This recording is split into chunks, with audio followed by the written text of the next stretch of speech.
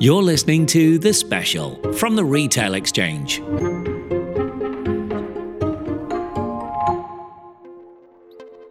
In turbulent times, it's important to stay connected. Subscribe to the Retail Exchange podcast today. As well as exploring the big conversations in retail, you'll get a global perspective and hear in-depth interviews with some of retail's most inspirational people, all without leaving your home. So what are you waiting for? Visit theretailexchange.co.uk. The Retail Exchange, your industry podcast. Hello and welcome to the Retail Exchange podcast, The Special. I'm Martin Popplewell. The phrase well-being has become commonly adopted in recent years, but right now the term has taken on increased significance and importance, and rightly so. The current COVID-19 crisis is putting ordinary, everyday retail heroes firmly in the spotlight. From the hard work of frontline store teams and the many small acts of human kindness to the efforts of people working under intense pressure behind the scenes. Now is most definitely a time for retailers to put people before profit. Coming up on this episode of The Special, we take an in-depth look at the human impact of the outbreak across the industry and the importance of well-being in these unprecedented times. We hear from Yulia O'Mahony, former head of diversity, inclusion and well-being at John Lewis and Partners, to get a retail perspective on the very real people challenges facing retail leaders. Coming up. If you communicate honestly, transparently, frequently, so that your staff knows what's going on, I think that would be the most important thing you can do. Not saying that we know all the answers, because no one does, but being really clear with the staff as to what is happening and why, and showing compassion at the same time. So I think those who'd be able to do both, not just this is our action plan, this is why, but show compassion and genuinely try to, soften the blow for people as much as you can and provide opportunities for them to be reallocated and show the parts that management plays in all this. That would be really important. There's going to be a lot of people that will feel uncomfortable or genuinely not in a position to risk going out and actually the higher that self-isolation is mandated, I guess the easier is the wrong word, because nothing's easy for people at the moment, but it does make it easier for people in a position where they might just be fighting with quite a hard personal decision. We start with Yulia O'Mahony, former head of diversity, inclusion and well-being at John Lewis and Partners. From that vantage viewpoint, Yulia is well placed to provide first-hand insight into the difficulties facing retailers and employers right now. Thank you for joining us. Retail was already a difficult environment for many people with profit warnings and retail anyway. This is going to make it even more of a challenging time for many of the employees. No, absolutely. But as you can see from what's going on outside, we are in a crisis and there's too many unknowns to manage. So all the uncertainties that we had previously, there will be exacerbated and amplified. But also there's quite clear distinction now between the grocery and non-grocery, and grocery would feel the new sense of purpose, because it's not something that's the sector was famous for, being critical to the nation, but now feeding the nation, being in the forefront, being key workers, delivering food to the elderly and those who are at risk. So I think that, interestingly, it has very positive effect on people's well-being and morale on one side. But on the other side, there are quite a few challenges in terms of what's going to happen after 3 months, after 6 months and 12 months' time. And all the issues that were bubbling up to the surface before the crisis hit, they are still here to remain, and they will be even more pronounced. So I think in this particular moment, what would be crucial is for the leadership to step into that, and it would be a real test for how authentic and honest the leadership is with people. Because it's definitely a defining moment, because what everyone would remember for quite some time is how companies behaved towards employees and customers. So it's not the time for empty promises, it's the action people are looking for, and meaningful and, as I said, authentic and genuine. And I think the companies that would do it really well, it would stand them in very good stead when the crisis is over. I mean, one thing we haven't talked about so far is in terms of well-being, is the fact that those people that are in those supermarkets, they are face to face with people who might well be infected with COVID-19 or not presenting with any symptoms. And that must be putting them under considerable strain. When everyone else is being told to stay at home, not to travel, they are needed to be in the shops, and they are literally at the front line. Mm. No, absolutely. And as you can see, a lot of companies and a lot of supermarkets have introduced special measures in terms of distancing, controlling the number of people in the shops, putting protective screens, offering masks and some other equipment for employees to protect themselves, because at the same time as being key workers, you have all the risks that you mentioned. And I think this health and safety focus and attention to people's well-being would be quite important. But it's not just the physical health, there's also huge mental health pressure that it will create, in addition to all the anxieties that people have. Also, traveling from work, I'm sure it's not particularly great at the moment, given that everything is running at reduced service. So there's people who work in the shops, they genuinely are heroes, because they risk so much when we can stay at home and work from home. So, and I think it would be, it would be interesting from companies' perspective how everyone would address that and support employees. But what is very positive is a lot of grocers definitely stepped up. Because there of course, there's two types of staff that work in these supermarkets. There's the people that are at head office and behind the scenes, and then there are the front line people. Are you aware whether there are in the major supermarket chains people who are sitting down and thinking about people that are on the front line and how things are different for them? No, absolutely. I'm sure that would be top priority for the HR teams of all organizations, and providing support for employees on all different levels, including, as I said, mental health as well, and resilience, and making sure you remain in a positive space mentally. But it's also it's a challenge for everyone. It's working from home and flexibility, and working from home. It wasn't as universal as it is now, but I guess people are finding the new ways of working. But at the same time, what is becoming more important is actually listening to what people need at the moment. And I think it's working out on establishing these connections between the shop floor and people in the head office, which is now dispersed. So it's people in head office and not really in head office.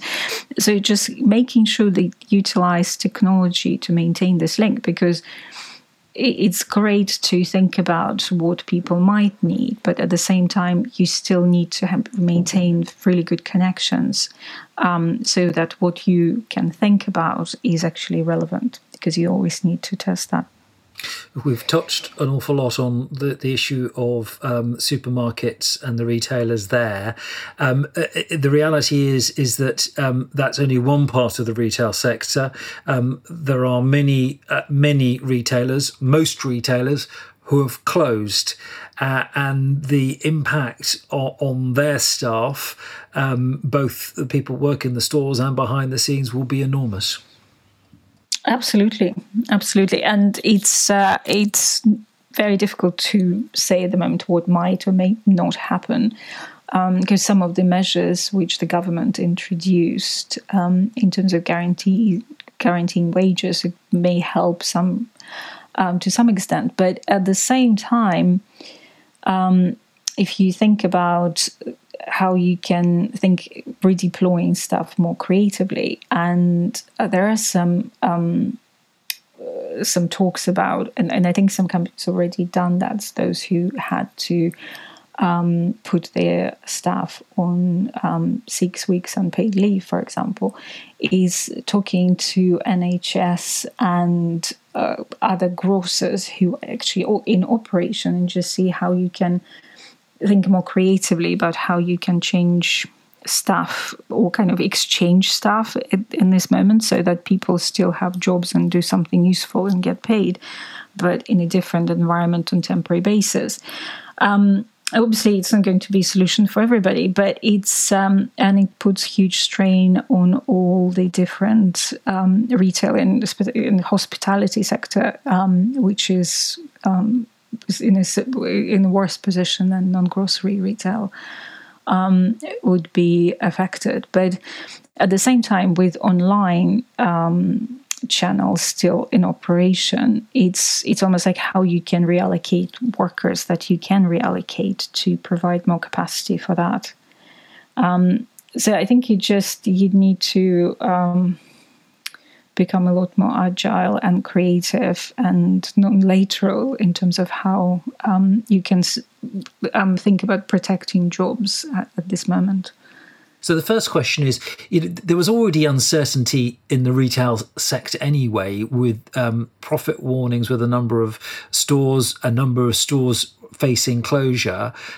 This is just adding an extra burden on those staff who are already, to put it one way, stressed out. I think what's changed is I don't think there's any sector in any industry that is not affected. Not just to say that it makes it easier for retail or retail workers who may be affected, but I think it's almost like a wholesale change in the way the economics are going to work is going to be addressed and changed, and the role of government, how government interacts with all the different parties. I think once we come out of it, the world would be different. And what would be the other significant wellbeing issues that retailers should be aware of? I think in terms of wellbeing issues is, I think the feelings of uncertainty, which would require a lot of communication from the management. So in terms of how you can alleviate this uncertainty, if you communicate honestly, transparently, frequently, so that your staff knows what's going on, I think that would be the most important thing you can do. Not saying that we know all the answers, because no one does, but being really clear with the staff as to what is happening and why, and showing compassion at the same time.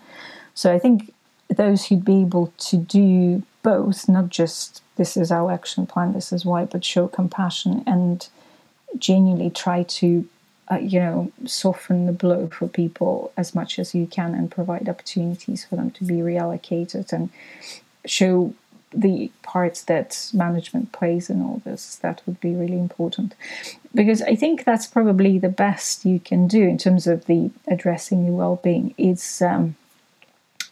It's for the people to feel connected with their company, and also feel that they matter for the company for this period of time, and also understand the role they can play for the foreseeable future, which I think now we are planning in 3 months or 3 weeks basis even, because who knows how the pandemic evolves. But I think it's just this connection, this almost like basic connection, is probably the most important thing in this moment. Yulia O'Mahony, thank you very much indeed for your time. I'm joined now by Craig Summers, Managing Director of Manhattan Associates, to discuss the human impact on the supply chain for retailers during this extraordinary time. Thank you for joining us, Craig. Can you tell us a little bit about the human impact on the supply chain from a sort of a retailer perspective as a result of this crisis? Yes, of course, and thanks for having me, Martin.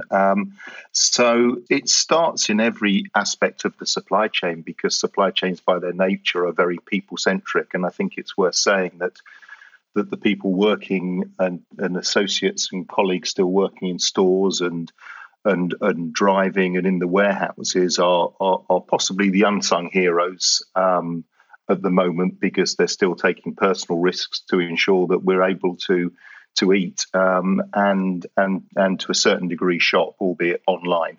It does start in the warehouse. We've seen a lot of retailers already take the view that they're not going to mix shifts. So even a couple of weeks ago, I was aware of some of the major food retailers not allow anybody from different sites onto a site or into a warehouse. And now they're doing everything they can to segregate shifts and, where possible, to keep people apart. And the retailers are doing everything they can to protect their people and taking more proactive steps in doing so. Can you tell us a little bit about that unseen army, the invisible army, who are working tirelessly overnight? Can you paint us a picture of some of the people we might not be thinking about, might not be aware about? Yes, and I think that really probably does come to the drivers and the colleagues in DCs and warehouses throughout the country. And actually, it's worth saying that they're kind of the unsung army 365/7 as it is. It's just there will be under even more pressure at the moment if there's certain areas, particularly food and medicines, obviously. But what we are seeing is a little bit of cross-fertilization, a little bit of people that might have been in stores asked to go to other stores. We've seen it in the press about John Lewis, asking John Lewis staff to go into Waitrose. But there will be a whole load of people working tirelessly, as I say, on segregated shifts to try and get produce in and produce out. And that's just it's constant in our normal world. The pressure that's been put in place with people's uncomfortableness and thus overstocking has put that pressure even greater. And now it's more difficult or less palatable to go out at all. We're already hearing of a bigger pressure on home delivery. We're hearing of quite long lead times for major home delivery. But these people are still working and putting themselves at the front line in a way that perhaps isn't recognised as much. Inevitably, Martin, there's going to be a lot of people that will feel uncomfortable or genuinely not in a position to risk going out and actually the higher that self-isolation is mandated, I guess the easier is the wrong word, because nothing's easy for people at the moment, but it does make it easier for people in a position where they might just be fighting with quite a hard personal decision. And I suppose the challenge for employers is recognising that, whilst at the same time needing, for the sake of everybody else, to keep the show on the road. No, absolutely. And I think what we see generally is most employers would do the right thing by their people. They're of course balancing a difficult time. It's fair to say retail in the UK has been under, particularly high street retail, has been under a lot of pressure for a number of years anyway. We in the UK adopted online e-com omnichannel far quicker than the rest of Europe. Our per head of capita spend on e-com has been significantly higher over a number of years.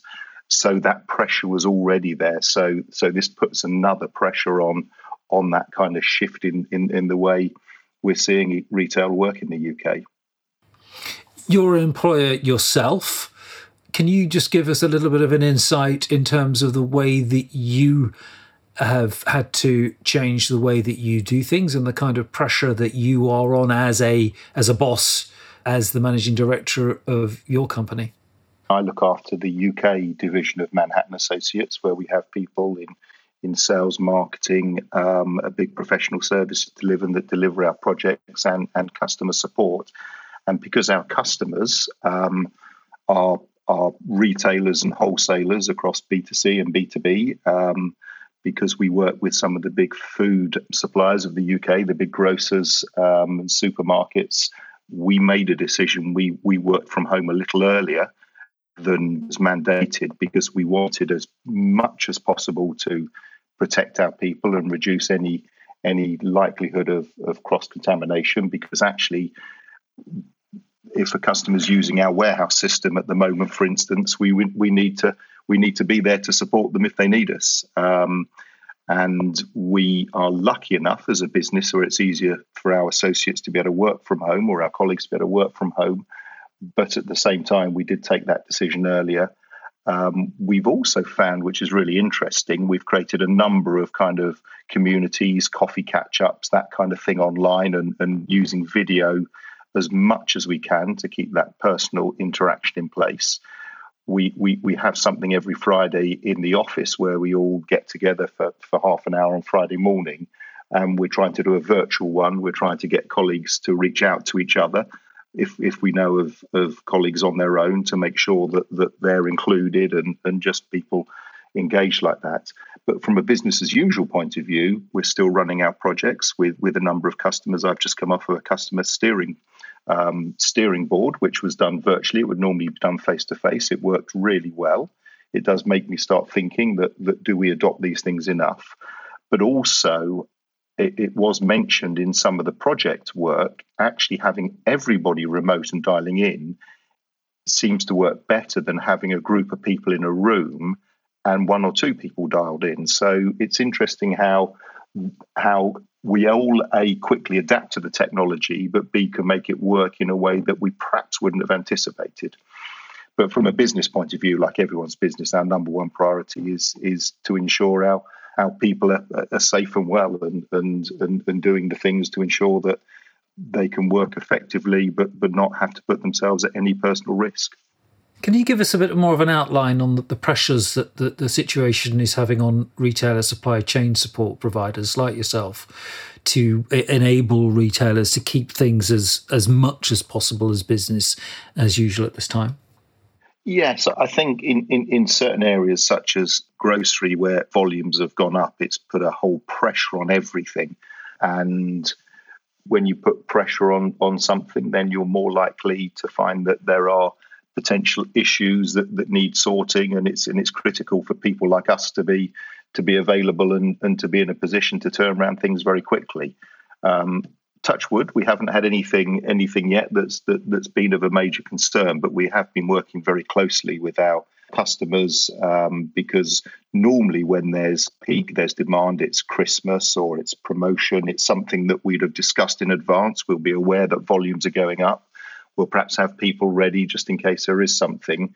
Nobody was ready for this, and none of us were able to do the kind of planning that you would normally do. So we've set up some virtual war rooms where we have some customers going live.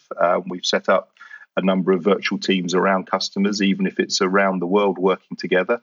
We'll operate on a local time zone to do that, and do everything we can to ensure that we can help ensure we keep our customers operating as efficiently as they can in this time. Craig, we appreciate your time. Thank you very much indeed. Thank you. Still to come on this special episode of the Retail Exchange podcast. We have, as humans, a negativity bias, which means we tend to latch onto the negative, and our brains are hardwired that way. It's a survival mechanism. So actually, the more positive messages, stories we can receive, the more likely we are to be a bit more hopeful within this whole pandemic. I think we're all facing these challenges, actually. I'm not sure there's many of us who work 5 days from home. And so I think we've all had video calls in the last week with colleagues with dogs in the background and children coming up with homework to be done. So we're facing on a day-to-day basis. But for those employees who have never worked from home before, it is a significant change. I think that balance between home and work needs to be carefully thought about. And I would hate to say, yeah, this is the way you do it, that's the plan, off you go. It's going to be different for everyone.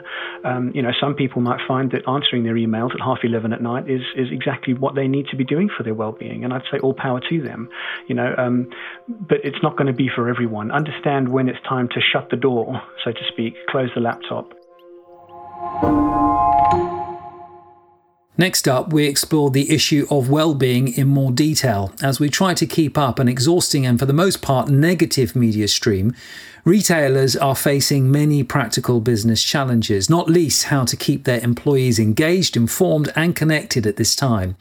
You yourself are possibly facing some of these challenges on a personal level too. So we'd like to now share a little insight and guidance as to how we all try to adapt to what is quickly becoming the new normal. Joining me to discuss the issue of safeguarding retail employees' well-being right now are Mel Crate, Founding Director of Luminate, Terry Strether, Director of Head of Training at Oakwood Training, and Steve Collinge, Managing Director of Insight Retail Group. Welcome to you all.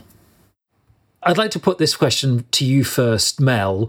Positive stories are really important right now. Are there any that you would particularly like to share with us and in terms of explaining how important they are for employees in the retail sector? Yeah, absolutely. I think it's really important to keep those positive stories coming through, especially at a time like this where anxiety levels are high, where there's lots of fear in the air. And all we're hearing really through the mainstream media is negative stories. But I think those stories of kind of hope, of community, of connection are really, really important. And I think really speak to a lot of our human needs, which perhaps aren't being met as well at the moment. So I think, now more than ever, we need to be hearing those stories. And I think also the feedback for the people on the front line working in retail and the supermarkets who are under a lot of pressure at the moment, I know would benefit greatly from hearing that. So the more of those positive stories we can connect with, the better. And I think we need more than usual. We have, as humans, a negativity bias, which means we tend to latch on to the negative.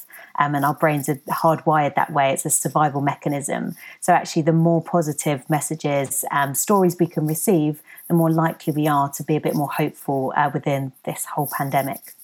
Terry, you're Director of Head of Training at Oakwood Training. My suspicion is that there was probably nothing in your mind that could ever prepare you for what we are now facing. And as a result, there's not really been anything out there in terms of helping train employees to be able to deal with this. Well, I mean, the whole mental health movement has grown over the years, and the attention to it is fantastic. But I think so far it's sitting in our knowledge level of our brain. It's not become habit for me just yet. Now, I wanted to link back to something that Mel was saying, which I think is really interesting, leading to changes in the brain. You're absolutely right. This can actually lead, being surrounded by negativity constantly can actually lead to physical changes in the brain. So, for example, one region we know about called the amygdala, which is our fight-flight center, that's the part that gets us away from danger or helps us seek out opportunity. We know that if we're living in stressful times, that part of the brain can actually physically grow and become more hairline triggered. So it gets set off a lot easier. And that's why I think all this negativity, in the media coverage and the way that the brain seeks out those negative messages is a really bad thing. And we should be doing something about it by limiting how much of it we take in. So until the media, starts covering the good stories, I think we need to be a little bit more disciplined with ourselves and filtering out some of that negative noise, because you start to think this is the accurate ratio of negative and positive in the world, which leads us further into that siege mindset. So if there are retail employees listening to what you've just said and thinking, he's talking directly to me, what would your advice be to them in terms of what should they be doing to help themselves? For me, the big thing is take responsibility for how much you're letting get into your minds. I know all too many people that are sitting there watching the news, wall to wall, back to back bad news stories, and it's going to be doing your brain no good. In our desperate attempt to find some sort of certainty in all the uncertainty that's around us, we very often look in the wrong places. So filter out the noise. My best advice would be to check the news in the morning, perhaps for 20 minutes. Check the news in the afternoon to see what Boris has come out with, or whatever new decisions have been made, and then leave it. The last thing we want to be doing is going to bed every night with these worrying thoughts racing through our minds. Does you no good at all. Steve, what challenges are there? We're familiar with some of them in terms of the people that are at the front line in the supermarkets. But what other challenges is this throwing up for employees, particularly within logistics and fulfillment? I think businesses and individuals are being stretched like they never have been before. I'm close to the home improvement industry, and we sit in an interesting place because as Boris put out the essential retailer list earlier this week, there was a serious question about whether home improvement, hardware, trade stores should be part of that. So I think there's been, on top of the uncertainty in terms of the country and the risk to everybody, there has been a huge amount of uncertainty this week, and also challenge in terms of people working for the home improvement retailers. Should they really be going into work? I think clarity is starting to be achieved now with some guidance from government, some individual businesses making decisions.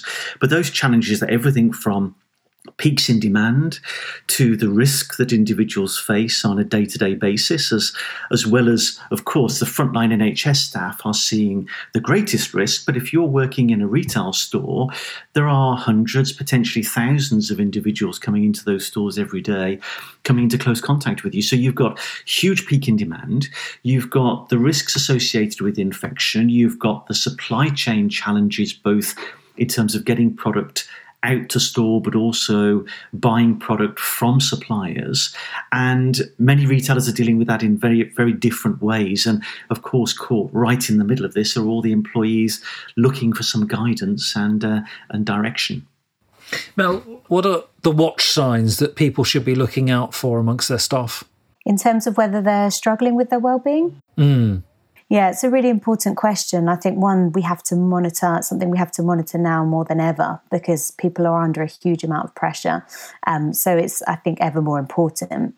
Really what we're looking for is kind of changes in their usual behaviour or their typical behaviour for that person. So there are kind of some behavioural aspects that might change in people. So they might become more withdrawn, for example, more irritable. But really the key point is looking for a behaviour change in that person, several behaviour changes, and noticing how they've been different perhaps to how they have before.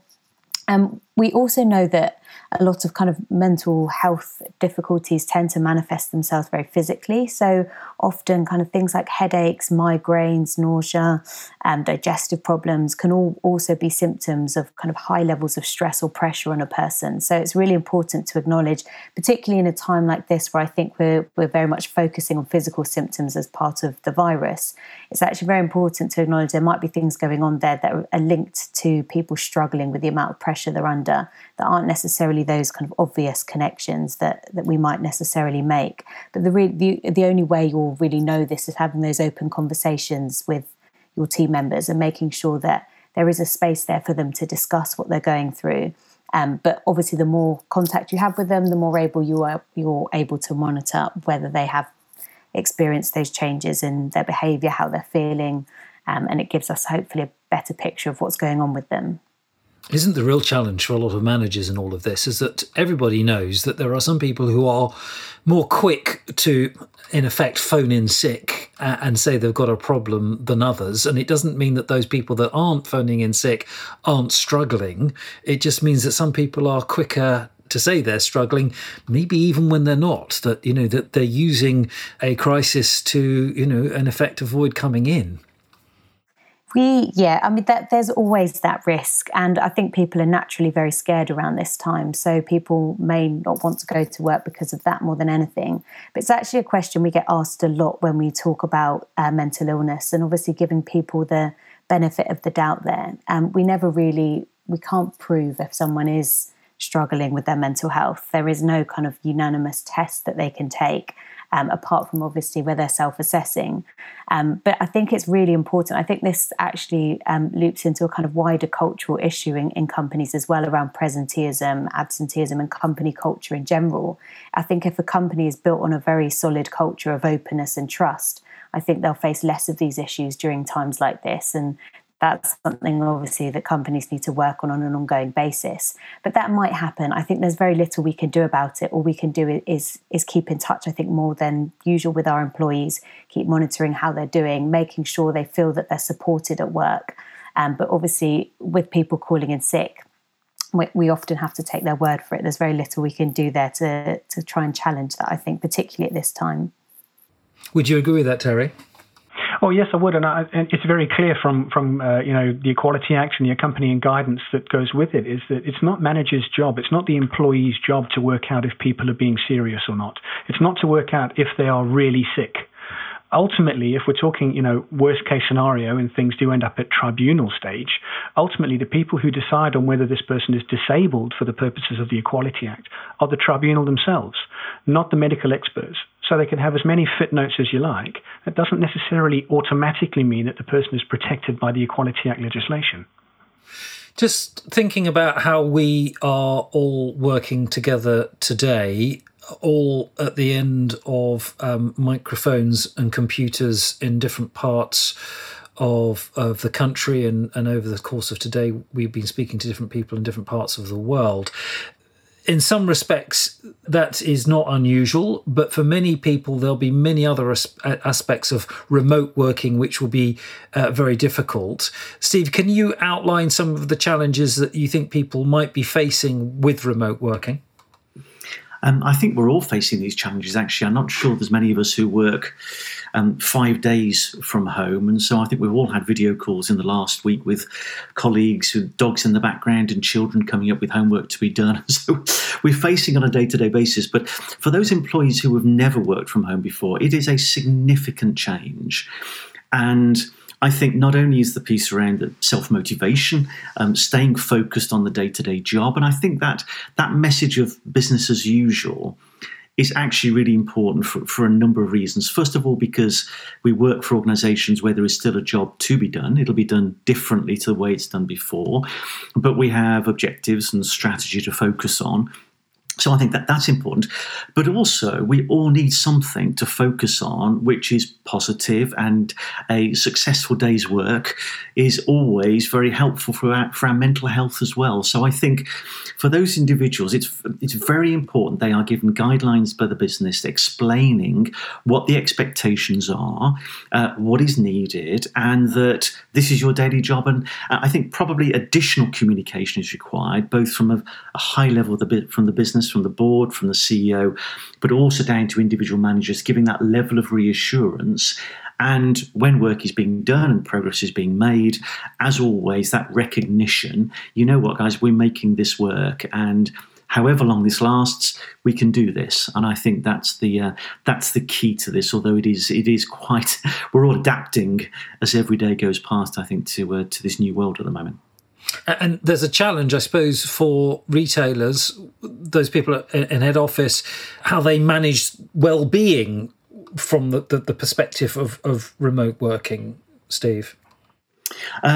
Very much so, because it is even harder to understand or be on top of what those challenges and those individuals. If all you have is a telephone call, and of course if you have a large team, you can't therefore necessarily see what's going on with those individuals. And I think that's where ensuring that people have the opportunity to communicate and share how they're feeling about these changes is really important. Now, whether that's individually to your manager, whether that's collectively as a team, whether it's a video link, and you're seeing more and more platforms like LinkedIn, where people are sharing photographs of all their team dialing in. And I think that's really important. It's that communication, that two-way communication to be encouraged from both sides. So if somebody's struggling, then they know there is a route to go to speak to their manager or someone within their organisation to say, look, I'm really struggling with this. How can I help? And although we're all adapting to the new world, ensuring individuals are looked after at this point is absolutely critical for the very reasons that Mel and Terry touched on previously. Would you agree with that, Mel? Yes, absolutely. I think Steve's absolutely right there. I think it's really important to maintain that regular communication for that reason.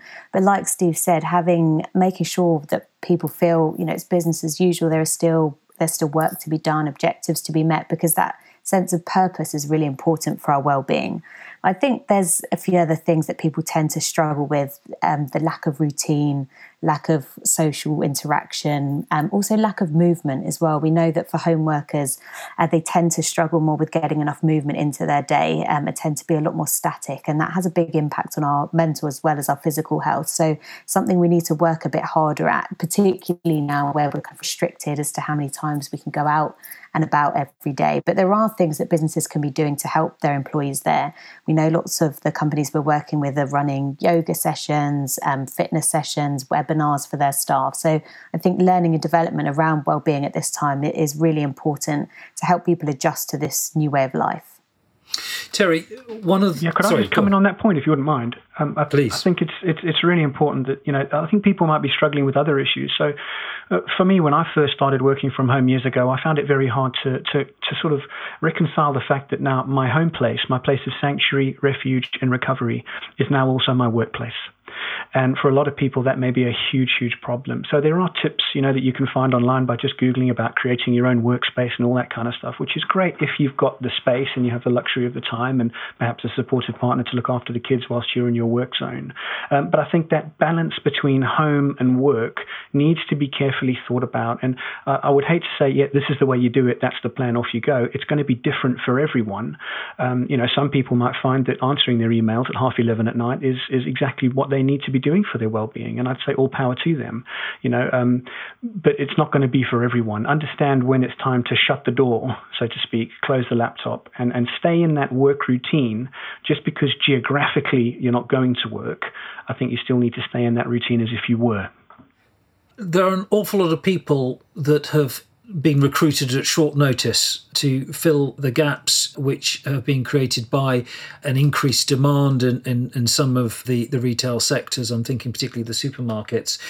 It's an extraordinary time to be starting a new job. How should they go about coping with the recruitment of all of those new people and getting people into a new job with very little opportunity to do the training which ideally they would like to do? Steve? I think it's interesting. Let's just cover off that point in terms of the increase in staffing levels due to demand. I think that is absolutely true. I also believe that many of the retailers are recruiting more people for the expectation in the not too distant future, of more people going off sick. So I think what you're finding there is they're bringing in a huge volume of people. This is not just, of course, food superstores. This is warehouses. And the fundamental issues are they able to train these people in the same way that the people need to be trained if they're going to be on the shop floor or working in warehouses? Just think of those health and safety issues and challenges around that.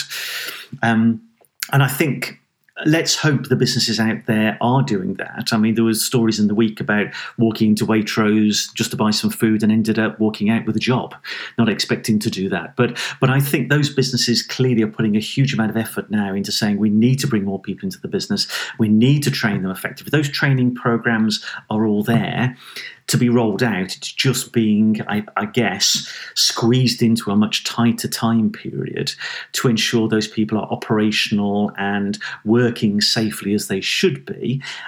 Because I also have absolutely no doubt there will be more and more people going off sick as we get further and further into this crisis. So recruitment is going to be an absolutely critical piece as we move forward. Now, actually, there are a lot of people losing their jobs, unfortunately, and of course, a lot of people who need work. And let's hope those things can be matched off as we move further and further into this. Mel, would you add anything to that? Yeah, absolutely. I think everything Steve said was absolutely right. I think businesses are going to have to adapt really quickly to a new onboarding process. I think the onboarding still has to happen, but obviously it's probably going to be a fast-tracked version of what they might have done before. But I think it's really interesting to see what companies are doing during this time. Some of them are using things like buddy systems, so pairing kind of newer employees with more experienced employees who aren't necessarily managers but have been there a long time, know how things work, and can provide some guidance and support around joining the company. So I think businesses just have to get quite creative around this aspect, but still to make sure there is a good level of support happening, particularly when people are very new to the company, so that obviously it's going as smoothly as it can at this time. We are probably looking at a long haul on this, one way or another.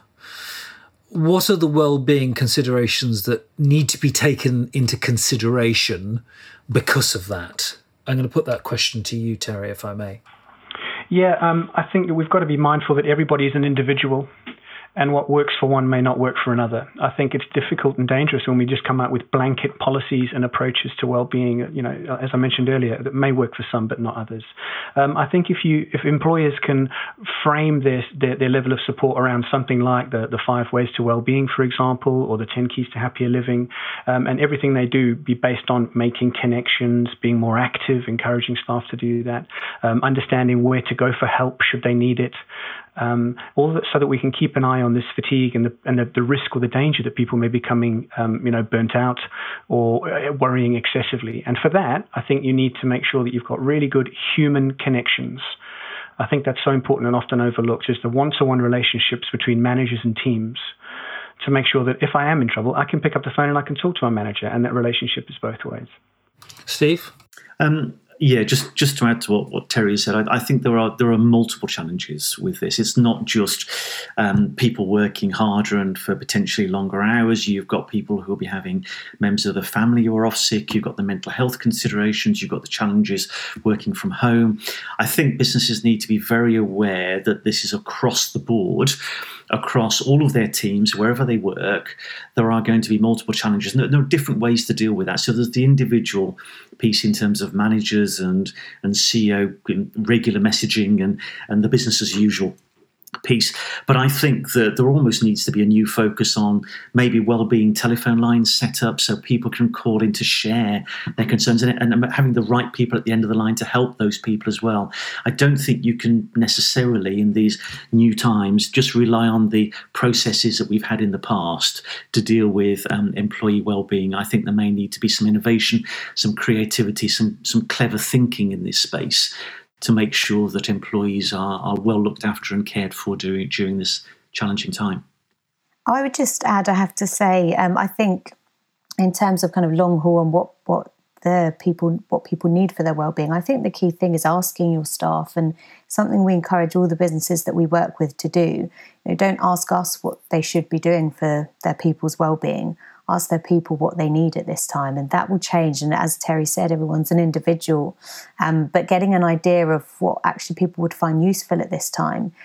Many companies, for example, have an EAP, an employee assistance program, but a lot of the employees don't necessarily know it's there, know what they can use it for. So maybe promoting that or adding additional services there that people might need. But there are so many different things that can help people, I think, with their well-being. The key thing is trying to create a strategy or program, and I think this is more important now than ever, that is actually going to meet the needs of the people within that organisation. And I think the only way you'll really know what they want or what they could use at this time is by simply asking them and having that conversation with them, so including them in the development of their wellbeing programme, particularly at this time. Could I just add a point as well, if I may? Just that we're all very familiar, of course, with first aiders working across departments within organisations, whether it's head offices or retail stores or supply businesses. We've become more familiar with retailers, certainly in our sector, over the last 6 to 9 months, employing mental health experts across each department as well. And I think now is a time where every business should be considering that, having somebody responsible for mental health within each store, each department, each category, each location, however it is. If businesses don't have that at the moment, then I think it's critical that they move to that point and have somebody who, first of all, is there to help employees, but equally is able to feed back to the business exactly what Mel said before. So we're listening to them and feeding back to the organisation what is needed and what decisions need to be taken.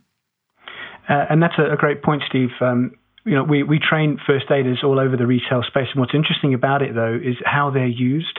So I think it's very important to make sure that first aiders are supported, because they're going to be going through the same pressures and feelings and emotions that everybody else is going through right now. And then if you've got somebody else then overloading or offloading all of their issues onto them, what's the organization's response going to be to supporting that first aider at this particular time? I think they're an excellent tool to have in the toolbox.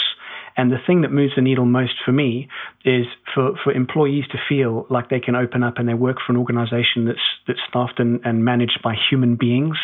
And in that, we hear that the best results come from organizations where the senior managers are not scared to open up and show vulnerability and show humanity and just say, do you know what? Yeah, this is really worrying times, and I'm worried too. I don't have all the answers, and as a senior manager, you would usually expect me to have them, but I haven't got them. So we're all trying to work through this together, and I think that goes an awful long way to adding to senior leadership credibility and organizational credibility. It becomes a place I want to work because they're people just like me. Mel Crate, Terry Strather, Steve Collins, thank you for joining us. That's it for the final episode of The Special from the Retail Exchange podcast. Thanks to all our guests and to the production team for making this special episode possible. We'll be back with more episodes in the coming weeks. Look out for an exclusive interview with Ron Johnson, former CEO of JCPenney, and Pooja Agarwal, Chief Operating Officer of Birchbox. All that is still to come from the Retail Exchange. My name is Martin Popplewell. Thank you very much for listening. Look out for one another and stay safe. You've been listening to The Retail Exchange, your industry podcast.